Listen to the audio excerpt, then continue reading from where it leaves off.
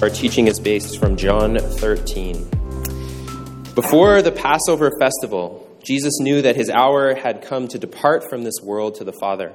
And having loved his own who were in the world, he loved them to the end. So he got up from supper, laid aside his outer clothing, took a towel and tied it around him. Next, he poured the water into a basin and began to wash the disciples' feet and to dry them with the towel he had tied around him. When he came to Simon Peter, he asked him, "Lord, are you going to wash my feet?" Jesus answered him, "What I am doing you don't realize now, but afterward you will understand." "You will never wash my feet," Peter said. And Jesus replied, "If I don't wash your feet, you have no part with me." And down to verse 12. When Jesus had washed their feet and put on his outer clothing, he reclined again and said to them, "Do you know what I have done for you? You call me teacher and Lord, and you're speaking rightly, since that is what I am. So if I, your Lord and teacher, have washed your feet, you also ought to wash one another's feet. For I have given you an example, that you also should do just as I have done for you. Truly I tell you, a servant is not greater than his master, and a messenger is not greater than the one who sent him. If you know these things, you are blessed if you do them. I give you a new command. Love one another, just as I have loved you. You are also to love one another. By this, everyone will know that you are my disciples, if you love one another." This is God's word. Well, we're starting a new series this week, as is our practice here at Reality. So we follow a modified version of the church calendar. So this is an example of the church calendar. So the year actually begins over there on the left with Advent. So we begin the year in waiting with the church calendar. And we go up to Christmas, or sometimes it's called Christmastide, where we celebrate that Jesus has come. And then, as Mo mentioned, it's Epiphany season, where we talk about who is Jesus. And we move into Lent, where we move towards the crucifixion and Easter. And then Pentecost, and then where we celebrate that the Holy Spirit has come. And so we do a modified version of this, and then the rest of the time is just called ordinary time, where I just feel like they gave up. They were like, I don't know, that's just ordinary time. The rest of the time. So we kind of follow that. With our preaching here, where we try to, in terms of, we have Advent celebration. At the beginning of the year, we look at one of the Gospels, one of the stories about Jesus, up to Easter. And then this year, after that, we're going to do a community hermeneutic discernment on life in the city, specifically around housing. And then into the summer, we move into a time where we look at rule of life. And then in the fall, once again, just as we did this year, we'll either choose a passage or a book of the Bible, and we'll talk about that together. So that's kind of how our story reflects the church calendar and how we do things around here. And so, like I said, at the beginning of the year, what we do is we spend some time looking at one of the stories about Jesus, about his life. And so there are 4 biographies, or they're called Gospels, written about the life of Jesus in the Bible. And they all are talking about the same person, but they come with slightly different perspectives or slightly different language. And we were in a series in Genesis 2 and 3 in the fall. And so you may remember Genesis 1 and Genesis 2, they're both creation narratives about the world, but they tell it from a slightly different angle. And that's the same thing that the Gospels are doing. They're telling the story from a slightly different angle. So last year we looked at the Gospel of Luke and how Jesus is introduced there as someone who brings Jubilee.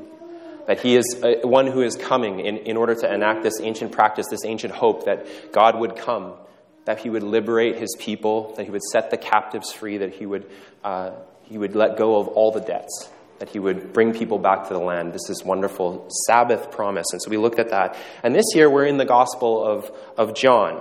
And we're going to look specifically at one section, which is called the Last Supper, or sometimes it's called the Upper Room Discourse. It's the last, or 4 of the last chapters in the book, chapter 13 to chapter 17. And I'm going to go back to just give a little bit of context about what the Gospel of John is on about, because we're kind of starting in the middle.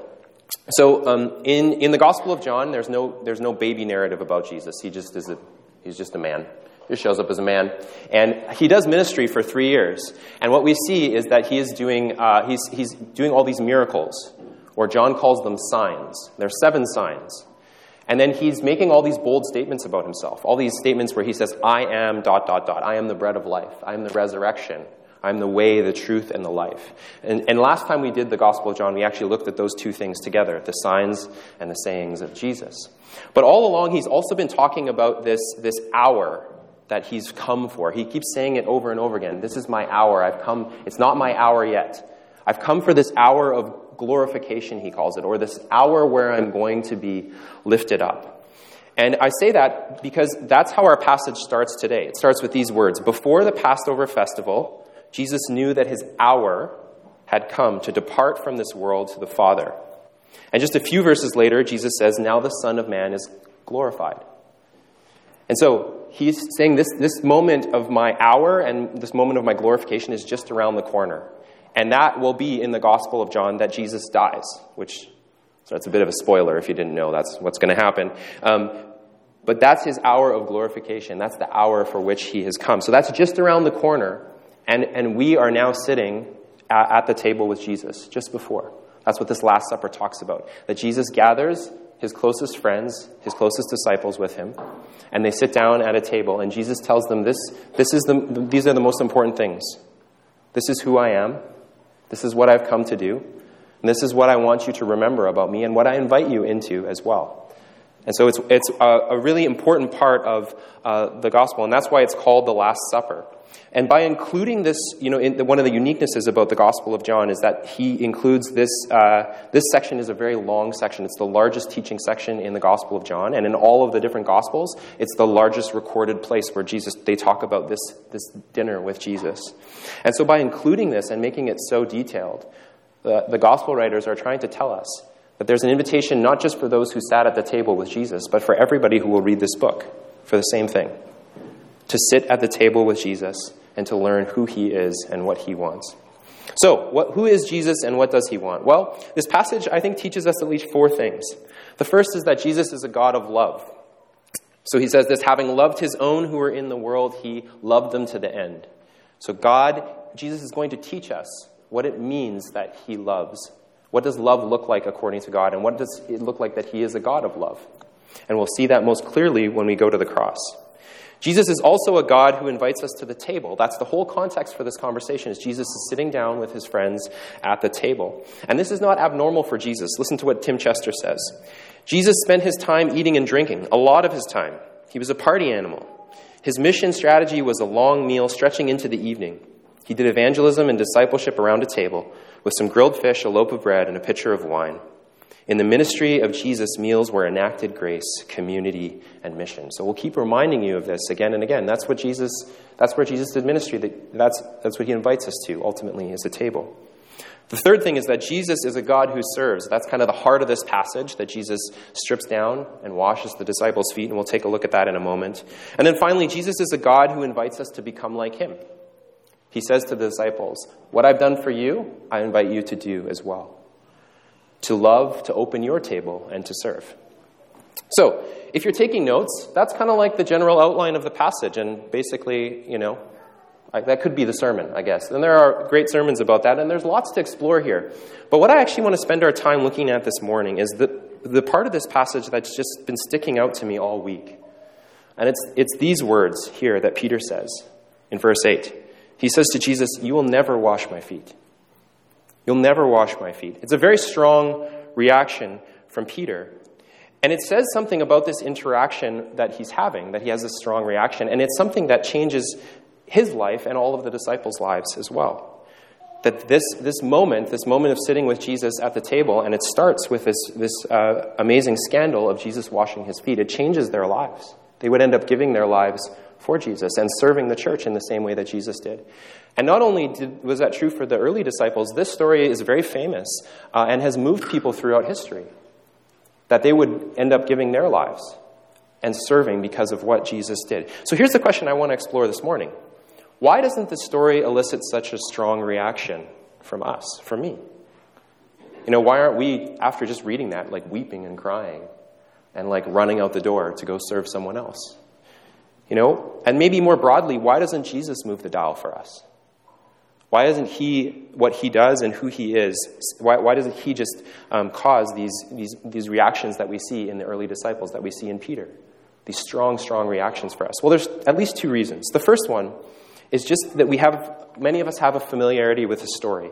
Like that song that we sang. Many of us might just be very familiar with that song. And we're familiar with this story. So it's not a surprise to us that Jesus washes the disciples' feet. It'd be more surprising if I said to you, hey, look, guys, I spent the whole week researching And it turns out in the Greek that Jesus was actually just playing Candy Crush the whole time. You'd be like, oh, no way, I play Candy Crush, right? That would be surprising to you. It might elicit a bit of reaction. But we're familiar with the story, and we all know familiarity breeds contempt, right? But that's one reason. So it's lost a bit of shock value if you've heard this story many times. But here's the second reason that it doesn't have the same shock and awe, and it doesn't move us, shock and awe, whatever. It doesn't move us in the same way that it did the early disciples. It's because we live in a very unique moment in history, a unique cultural moment that is very, very different from the time of the Bible. And so I want to talk about that, and I'm going to explain it by introducing you to someone. His name is Geert Hofstad. Geert Hofstad. I know that some people here are pregnant and expecting a child, and so you may be looking for baby names. Can I recommend Geert to you as a... You know what that... I actually looked this up. The name means brave with a sword. Dude. Send that kid to Vancouver school with like Snowflake and Arbutus and Dreamer. That kid's going to dominate. Okay. So he's a Dutch social psychologist, okay? And I'm not sure if he's still alive, actually. But the point is, here's what he liked to study. He recognized that different cultures had different management styles, specifically. And if you took the different management styles to different places, they often didn't work. So he would ask these kind of questions. Why do successful managers in China look very different than successful managers in America? Or why, if you take the best management practices from Iraq and you try to do them in Denmark, they totally don't work. You'll totally fail. So that's what he was interested in. So he started working with IBM in the 60s and the 70s. They were a big multinational corporation, and so he sent out this huge survey to all their different sites to just understand what they thought about management. And he came up with something called the Hofstad's cultural dimensions. He didn't call them Geert's, unfortunately, cultural dimensions. Hofstad's cultural dimensions. And it's 6 scales on which cultures differ. And they're not right or wrong, that's very important to know, but they can cause a lot of conflict because they're different. And if we make assumptions about what works in one place, it might not necessarily work in another place. So here's the first 5. I'm just going to give them to you. They're not actually important to the sermon, but to stop you from Googling them while I talk. Here's what they are. So individualism versus collectivism. Are we more individualistic or are we more group-oriented? The second is it used to be called masculine and feminine. They've changed the name, but I couldn't find a graphic that had the name. But it's basically, are you more decisive, very quick, decisive, or are you more consensus-based? And you can just, I'm not going to get canceled. You can guess which gender was which. Ambiguity. Are you comfortable with ambiguity or do you need certainty? Certain cultures are different. Are you long-term or short-term oriented? And then finally, are you geared toward indulgence or restraint? And this is fascinating. You can go online, actually, and you can Google, go to his website. I think it's like Hofstad's Insights. And you can check any different country, and they've got all the different countries. And some of you who are in cross-cultural marriages, this might be a fascinating afternoon for you. But here's the final one is what I want to talk about because it's of interest to us today. It's called power distance. High versus low power distance. So here's a definition. Power distance is the way that people in a society relate to each other on a hierarchical scale. A culture that gives great deference to a person of authority is a high power distance culture. And a culture that values the equal treatment of everyone is a low power distance culture. In high power distance cultures, inequality is seen as the basis for societal order. In low power distance cultures, on the other hand, we see inequality as sometimes necessary, but the more that relationships can be equalized, the better it is for everyone. So here's some examples of some high and low power distance cultures. So you can see these are all the different cultures. On the top, we've got the 4, China, Denmark, Ireland, and Nigeria. I just chose because at random, kind of. But you can see all the different ways that they score. But power distance is the far left. And so China and Nigeria are 2 of the highest power distance cultures. And Denmark and Ireland are some of the lowest. So there's a big, if you were doing, if Hofstad was checking for his management training, he would tell them you need to work differently in different cultures. Now, based on this graph and this talk about power distance, what do you think Vancouver is? High or low power distance? Well, let me just imagine I said this. I think that inequality is the basis for a strong church order. What would you say? You would say, I will find a new church. Thank you. We're absolutely a low power distance culture here. Like, our mayor's name is Ken Sim. You may not even know that because you're like, who cares? Low power distance, right? But we think of his job as serving us. So if you went to Oppenheimer Park tomorrow and you saw him, flipping hamburgers and handing them out to people who are houseless, you'd be like, yeah, that's his job. His job is to serve it. There's no shock to that.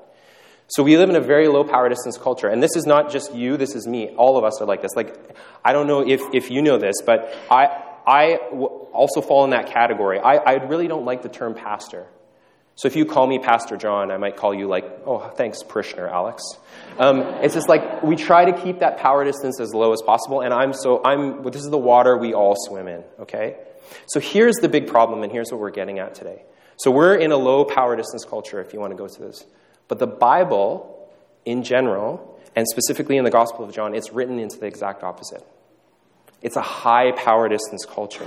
Those with power, Jesus says in another place, they lord it over other people. That's what they do. They use power to keep power. So you can think of us as a very flat culture. There's not a lot of distance. Whereas there, it's like a giant triangle. People with power, it's the basis of societal order.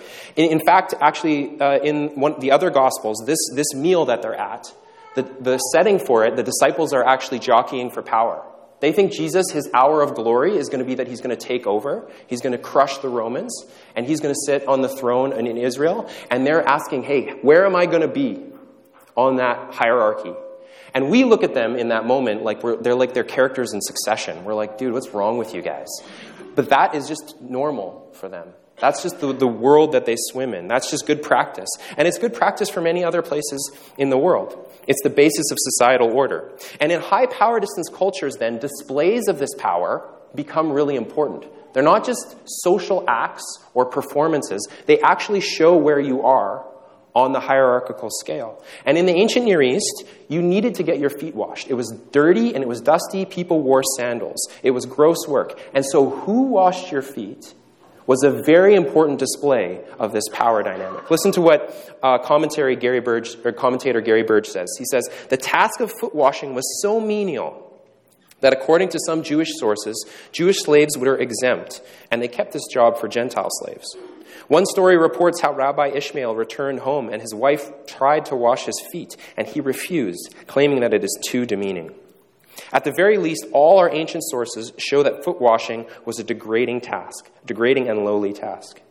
Since it was an act with social implications, in no way do we find those with a higher status washing the feet of people beneath them. So I tried to make some slides for this, but then I realized they sucked. So this morning we're pivoting to the whiteboard. So I'm going to try this out. Okay, so in the ancient Near East, in the ancient Near Eastern culture, basically they're a high power distance culture. And so what you have is, you've got a rabbi here, and then you've got the disciple, and then you've got a slave. And so there's distance between each of these people. And this is an important display of societal power. You've got people probably above the rabbi in this society, but you don't really have a lot of people below. Maybe I should have put a slave a little bit lower on this drawing. But this is kind of the makeup of it. So for a disciple to wash a rabbi's feet, it maintained the societal order. It was very abnormal, like that person talked about in that culture, for a man to have his wife would be below him in the societal order. Which is not what I'm saying should be, just was. Once again, please don't cancel me. But for the wife to wash his feet, it could happen. But as we saw in this quote here, it was very abnormal. And people would often say, I don't want that to happen. It was a very rare display of devotion, actually. And same thing with a disciple. A disciple could wash a rabbi's feet. It was very rare, but it kept the social order. But what happens when a rabbi then goes all the way around and becomes a slave and washes the feet of his disciple? It's completely messing with the societal order. And the reaction then would be great. For this reaction, for this to change, for the disciple to become like a slave and wash the rabbi's feet, that would cause a reaction. But for the rabbi to wash the slave's feet, absolutely crazy. is huge. As it says here, we'd never find people with a higher status becoming lower to wash the feet of those beneath them. Now, the power distance between humans was great, but the gospel says something unique about Jesus. That he's not just a rabbi, but he's actually God. Which then puts him in a completely different stratosphere.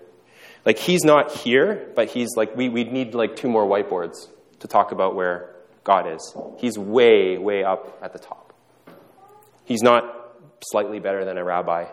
He's all the way here. And so the power distance between God and humans and like a slave is absolutely huge. It's absolutely huge. Maybe the best example comes from Isaiah 6. There's this guy named Isaiah. He's a prophet. So his job is to speak for God. That's what he does. And one day he has this vision of God. And he actually doesn't really see God. He sees this huge throne. And it says it's high and lifted up. It's way up, if you remember back to our worldview in ancient Near East from Genesis 2 and 3. The heavens are above. And so God is seated there in this temple, in this high and lifted up throne. And you can't actually see him. He doesn't get to see any parts of his body. The temple, it says, is filled with smoke. And it's just, everything is shaking. It's this picture in their mind of glory and honor and holiness. And all he really gets to see from God is the hem of his robe. And he says the hem of the robe is so big that it fills the temple. This is the vision that Isaiah has of God.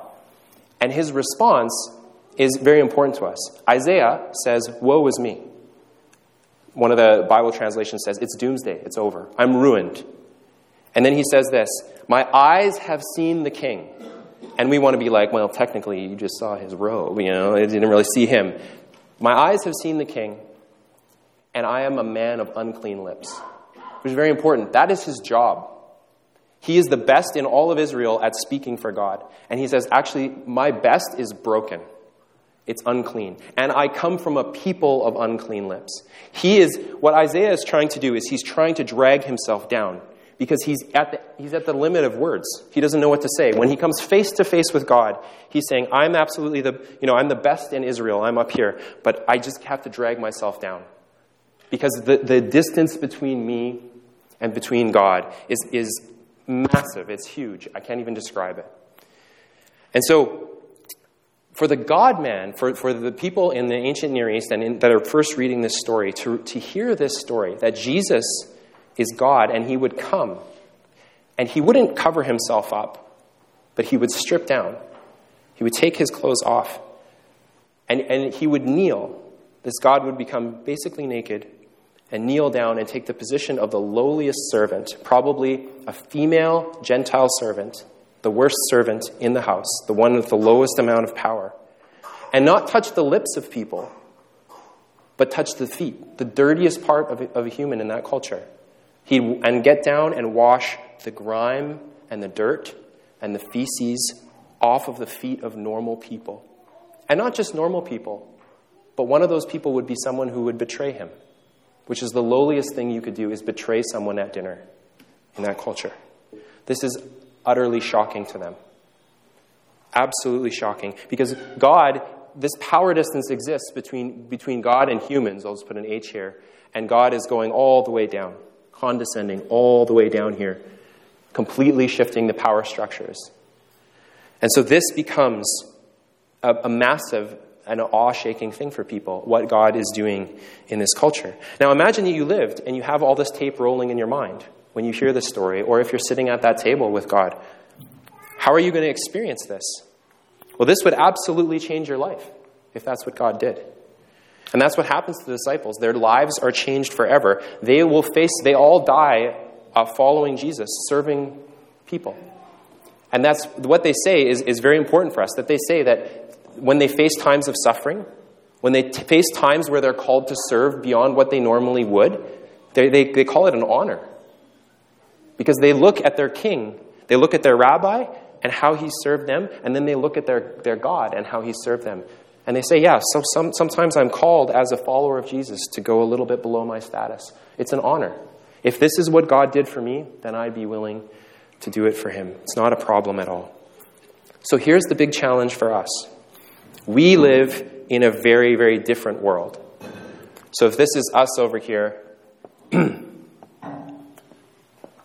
We just live in a very, very different society where basically God, teachers, students, maybe students are above teachers, I don't know. Then we have a lot of educators here, you could probably tell me. And then there's someone who is something like a slave. What would that even mean in our culture, really? You could just do a pig pen here, right? We're all just kind of in this somewhere in here. There's a very low power distance culture. And ironically, this type of culture exists because we live in a Christian influence culture, which is not all a good thing. I'm not saying that. But the reason that we have this in our culture is because people have heeded Jesus' words, that leaders should serve. It's very unique, actually, in the history of the world. So we have no problem then in this kind of a culture with a God who would come and wash our feet. Whereas Peter says, you'll never wash my feet, Jesus. If Jesus came here and started washing our feet today, you'd be like, hey, can you get in there? Really get in there. The girl who does my petties, she uses a file and she just gets in there. If you don't mind doing that, that would be really great for me. Because we have no power distance between us, between leaders, and between God. And herein lies the huge challenge for us in a low power distance culture. We read what Jesus has done. But because he's only slightly higher than us, we're not very moved. We kind of feel about Jesus how we might feel about our moms. Where you're yeah, he loves us. That's his job. He serves us. That's his job. She makes me lunch. That's her job. Why do I need to be thankful for that? And here's the point. If this is our worldview, in this worldview, for a rabbi to do this would cause awe. For God to do this, if you understand that and you're living in that kind of a world, you know what it would cause? It would cause this much worship. Sorry, this is getting terrible. But it would cause this much worship. Do you understand? What happens in our culture if God does that for us? Maybe that's what we feel because we live in a low power distance culture. We're not moved in the same way. Excuse me. And so there's a lack, and here's really where it comes down to us, for us today. What we experience is a lack of awe at what Jesus has done, a lack of reverence, a lack of worship, a lack of resonance, a shortage of passion in this kind of a culture when we hear about what Jesus has done. I don't know if that's reading anyone's mail. And it comes to moments, when it comes to these moments where Jesus will ask us to do things, like what he's asking in this passage, to serve like he served, to love like he loved, we're only going to be willing to do this much. Whereas what we see the disciples is they're like, oh yeah, I'll do it with joy because I'm joining. This is what God has done for me. We're like, yeah, I'll give you that much. Anything more, you're asking a lot of me, God. You want me to give up my fitness class after? Come on, that's a lot.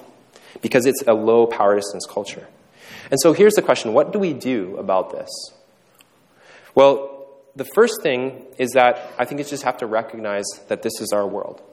That this is the world that we live in. It's not your fault that you live in this world, and it's not our fault. These are forces that are way beyond us. And there's really good and bad things about living in a low power distance culture. That's one of the things Hofstede says. This culture is not better, and this culture is worse. That's not the way that works. There's just pros and cons. So we just live in this type of culture, and we can't really change it. But I also think that we can't just allow ourselves to run on the default settings of our culture. At least if what we want is what the Bible offers, which is this life-changing relationship with God. A God who's not just a cosmic butler, but he is the glorious God of the universe. So we have to figure something out in order to get God there if we actually want to experience worship. If we want to have this God enter our lives and for it to change us somehow, that we might actually be salt and light to the city and to this world. Something has to change. Something has to happen.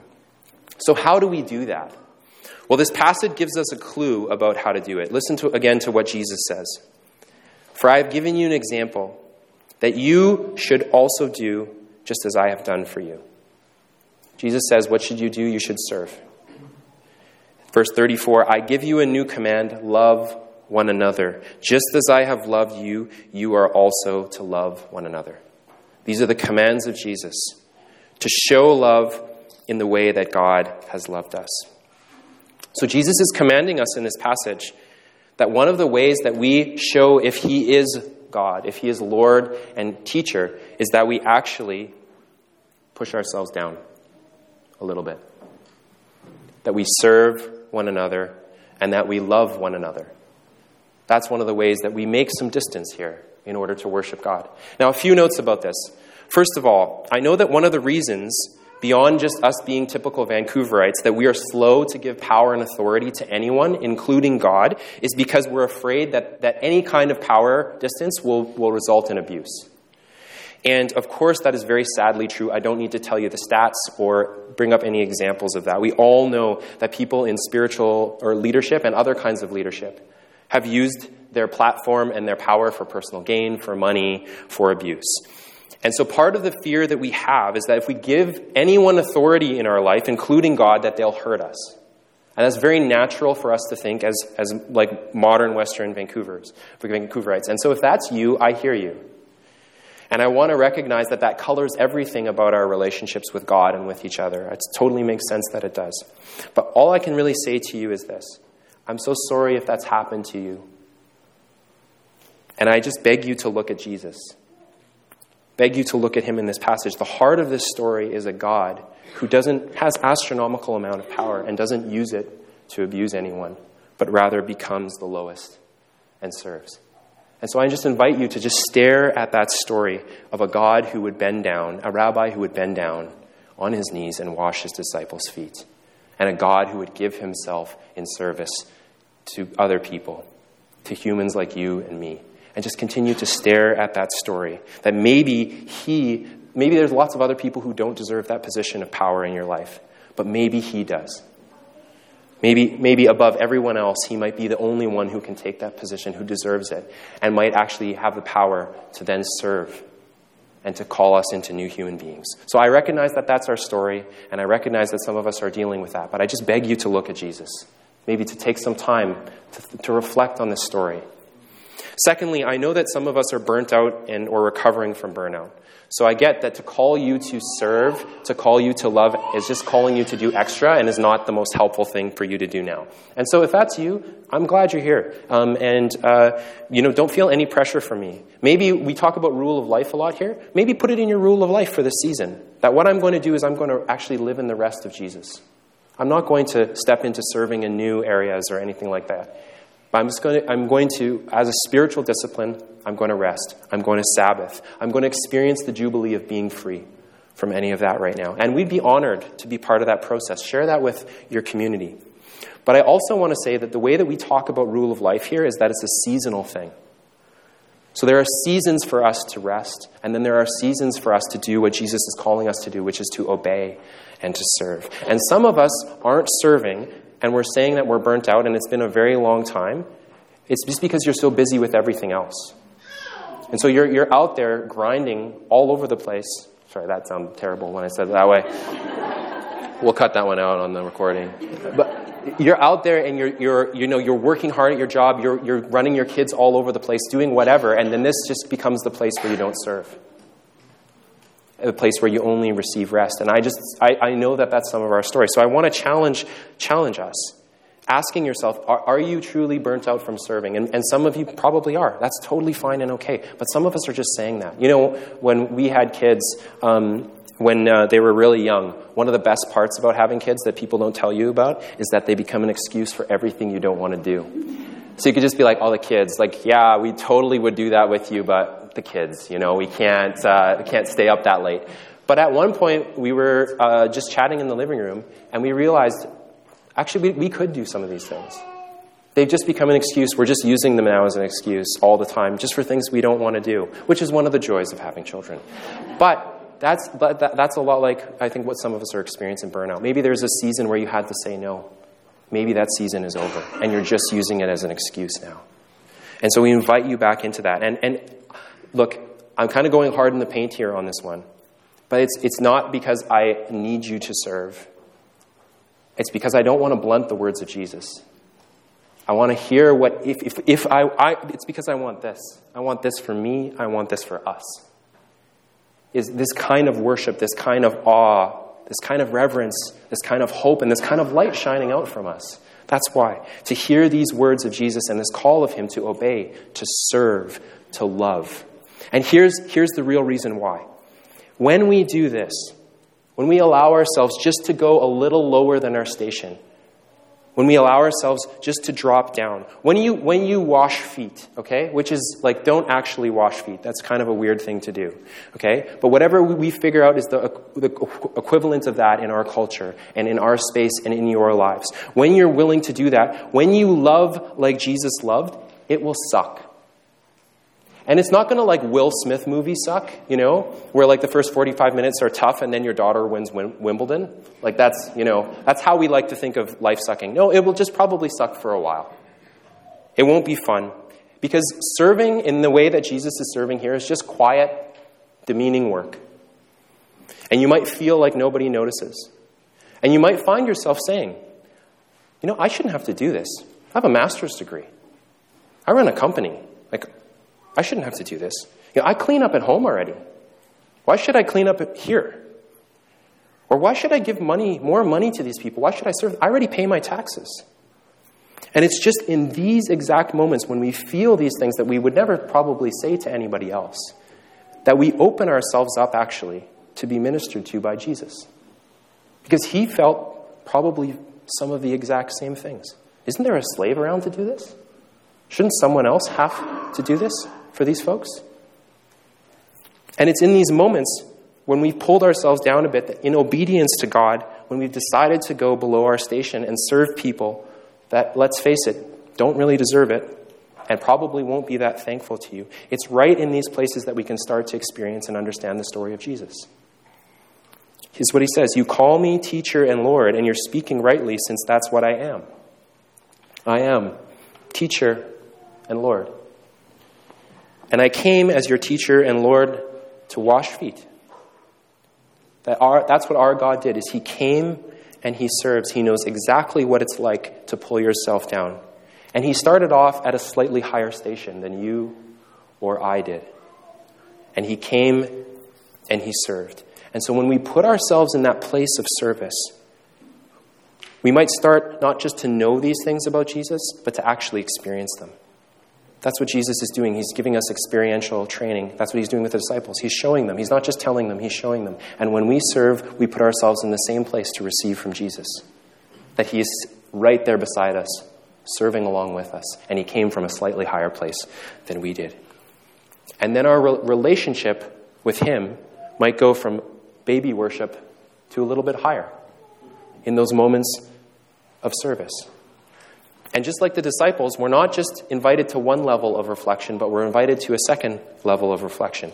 Theologians, they break up the Gospel of John into 4 sections. So there's the prologue and the epilogue, or like the beginning and the end. And then they say 2 books.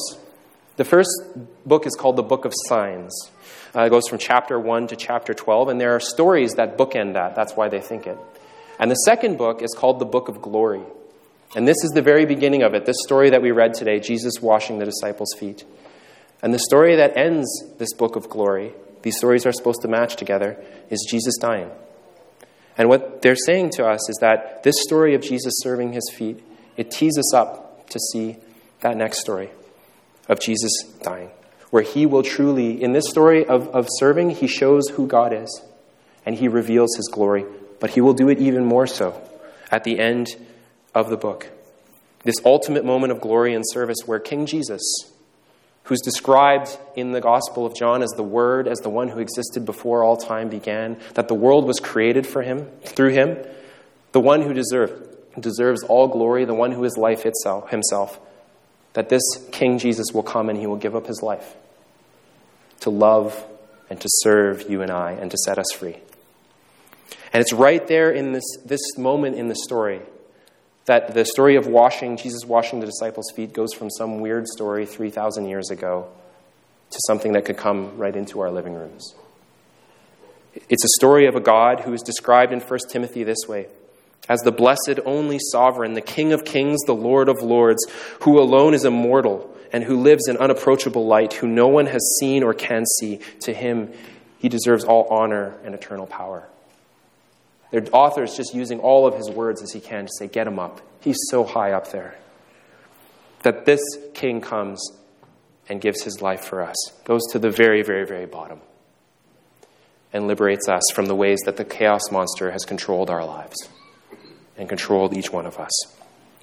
And in his death, he shows us the love of God, but in his resurrection, he gives us hope that there is a new kind of life that we can live, that God's Spirit actually wants to come and live within us. We're not just freed from the chaos monster, but we're invited to become new human beings.